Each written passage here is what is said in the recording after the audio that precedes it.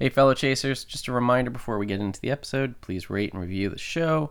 Check out thechasepodcast.ca for more content. And most importantly, if you like what you hear, share it with someone else. Just a heads up, if you've got kids within earshot, I'm going to drop an F-bomb at the end of the episode. And there's one hidden somewhere in the middle. So, fair warning. Here we go.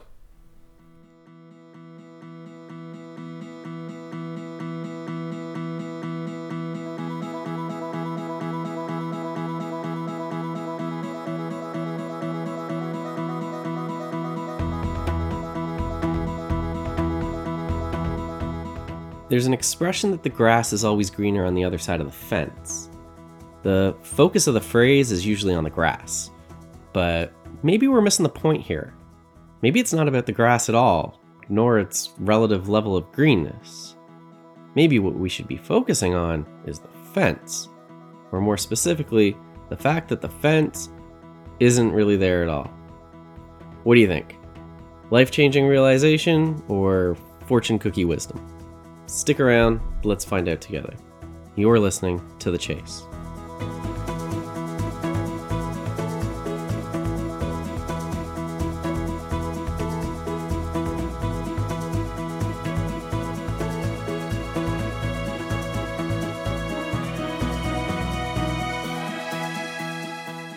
I wanted to be like on Saturday Night Live. I wanted to be in musicals. I wanted to be a writer. I wanted to do everything. And I'm still like that. Every week I can be like, oh, I think I'd make a really great funeral director. And then the next week I'll be like, I really like plants. I would be great in a greenhouse. Then the next week I'll think, oh, I should have been a writer. Like I'm like this all the time. That's the voice of Melissa Rodway. I'm not going to mention where we're chatting just yet because it gives away too much of the story, but the audio sounds better than usual, doesn't it? Melissa suffers from grass is greener syndrome, and her affliction has prevented her from committing to any one idea or pathway. Though the exact cause of grass is greener syndrome is unknown, it does appear that this is an acquired condition, not hereditary. Everyone in my family is a teacher for 3 generations, like principals, teachers. I'm the only one who's not a teacher. My sister, my brother, my aunts, like everybody, parents. While career choices were pretty straightforward for her family members, things weren't so cut and dry for Melissa. She always felt a pull towards the creative side of things, towards performing. But though she was aware of that pull, something prevented her from ever seriously pursuing it. I was with my dad one day and we ran into some teacher of ours and they were like, my daughter is going to like musical theater school. And I was like, oh my God, that sounds amazing. But did I apply? No. I was just like, oh, that's really cool. And then I had a boyfriend once who's like, you should be in radio. Why aren't you doing that? And I was like, that's a great idea. But I didn't do it. Like I don't know if I can look back and I have all these moments. But I guess I was always afraid. I mean, because in my family too, right? Everyone was a teacher. It was safe. And you didn't know, like, that was like such a different path to go down. And I just didn't do it. I was just like paralyzed, I guess, by the unknown, perhaps. I don't know. Melissa isn't totally sure where that fear came from, but it was real. And even the support of people around her wouldn't be enough to nudge her down a creative path. I just kept denying all like this, the messages and the voices in my head that were like saying, this is actually who you are. And I would have teachers that would come up to me and be like, you need to go to school for performance. And I was like, isn't that great? You think I'm great. And that was it. Like it happened over and over and over again. But the thing about those voices, they don't usually go away for a reason. They keep calling to you. And where did they lead Melissa once she was willing to listen to them? Immediate boarding please at gate. Immediate boarding please at gate H1. Discover, experience, repeat. Discover, experience, repeat. Fly. You are listening to Fly here on CIUT 89.5 FM. I'm your host, Melissa Rodway, and today... Melissa hosts her own radio show on CIUT. That's a radio station broadcasting from the downtown campus of the University of Toronto. And that's where we're sitting on a frigid winter evening, in the Hart House studio where Melissa records her show. Seems like she didn't just start listening to those voices, she may have actually found her own.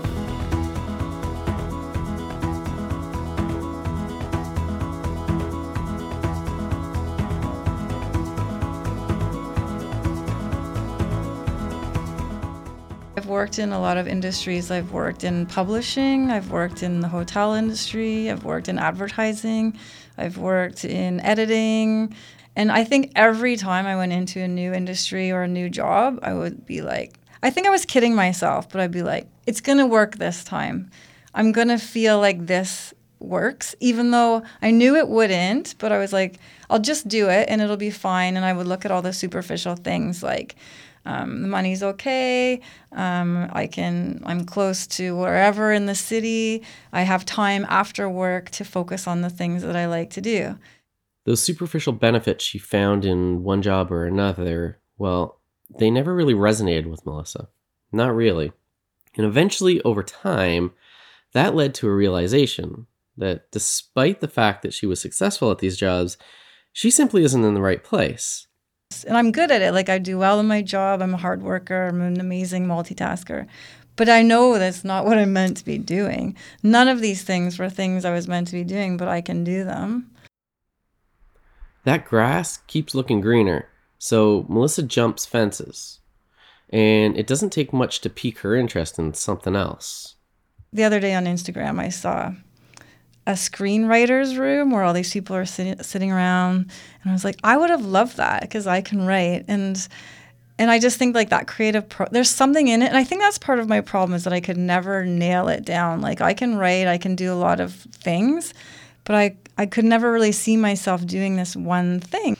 But it's like when you see what it looks like down the road, like in my 40s now, when I see this group of people, screenwriters sitting around like bantering over a script or whatever, I was like, I can see myself doing that. I could have done that. I could have done that. That's a horrible thought to have percolating in your head. Maybe that's the thought we're all trying to avoid here. The could-haves, the should-haves, the might-have-been type thoughts. For Melissa, fear of commitment to one path or the other is a really paralyzing thing. That's not some clever insight from me. She's perfectly aware of that. She has been for a long time. I have grass is greener syndrome. Every week I will come up with a new career that I think I should be in, right? And I don't know, like I'm good at a lot of little things, or even I was in therapy for a while and I love taking psychology courses, and even my therapist would be like, you would be a great therapist. You should do, I've had several therapists are like, you should be doing this. I'm like, isn't that great? Right? But it's almost like you can't focus because you like to do too many things. You're kind of good at a handful of things, and I can't commit, right? I cannot commit to that one thing. Like I always feel like if I become a writer, then that shuts off everything else. Whereas really, if you focus, it opens up all these doors. That realization that focusing on something doesn't mean closing the door to other possible pursuits is really powerful.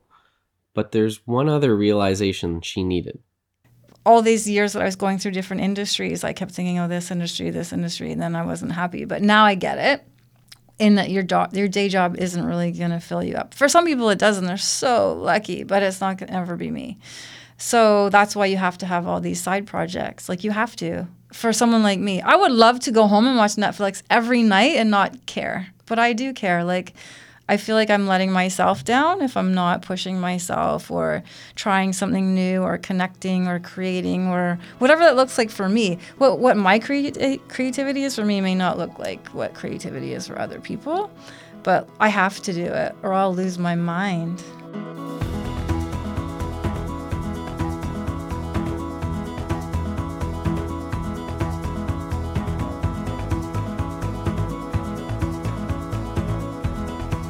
I went back to university and I had a boyfriend at the time who was in radio.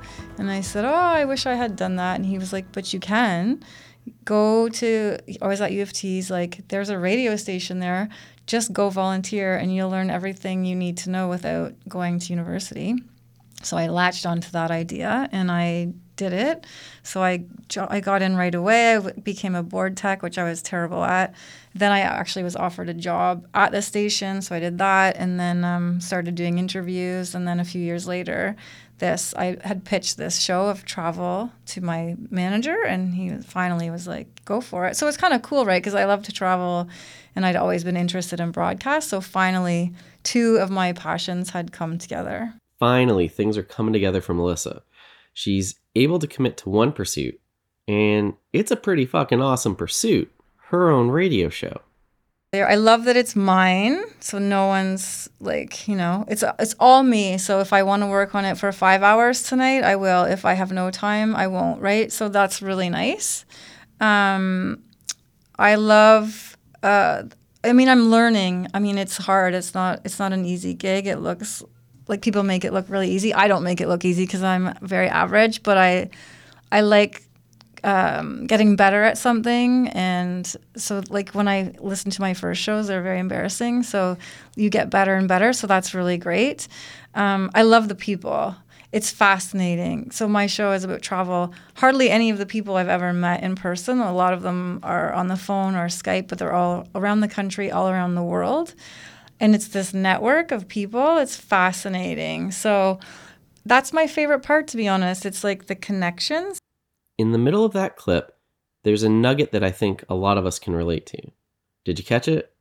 When she added a quick self-deprecating qualifier, referring to herself as pretty average.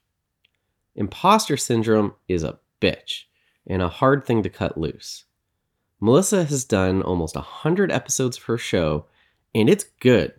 Yet she still struggles to talk about her craft without having a little imposter syndrome sneaking in. Despite that, Melissa perseveres. She commits. And finally being able to do that has allowed Melissa to see a path forward for her creative endeavors. It's like once you start putting a certain energy into the world that you are committed to, things start happening. And this is probably the first time where I've let that happen. Over time, Melissa has honed her craft, and she feels like she's gotten better along the way. But that doesn't mean she isn't still making mistakes and learning from them. I still have those moments. I had a moment like that 3 weeks ago where I had like a terrible experience on my show, and I was like, I shouldn't be doing this. I'm not meant to do this. But I think like one thing I've learned from this show is that you have to just like pick up and move on, because you can walk away from every interview saying that was a dumb question that I just asked, or I missed this total area that they totally delivered to me and I didn't even see it, because there's a lot of moving parts, right? But and you can agonize for like a night or two, but you have to let it go, because you have to also realize that no one else is listening to it the way that you're listening to it. So I've learned that, and maybe that's through time. I think like I don't know my past if I would have been able to handle that. Melissa still has a 9-to-5 job. That's what pays the bills. Her radio show is still a side hustle, but in a way, that's kind of a blessing.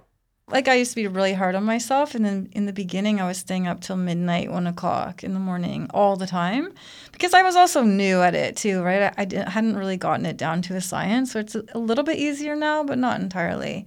But you just have to like relax on that, and that's part of the beauty of having a 9-to-5 is that if my radio show is not paying me, but my 9-to-5 is. So sometimes I think it allows you to enjoy the radio show more because you're not relying on it.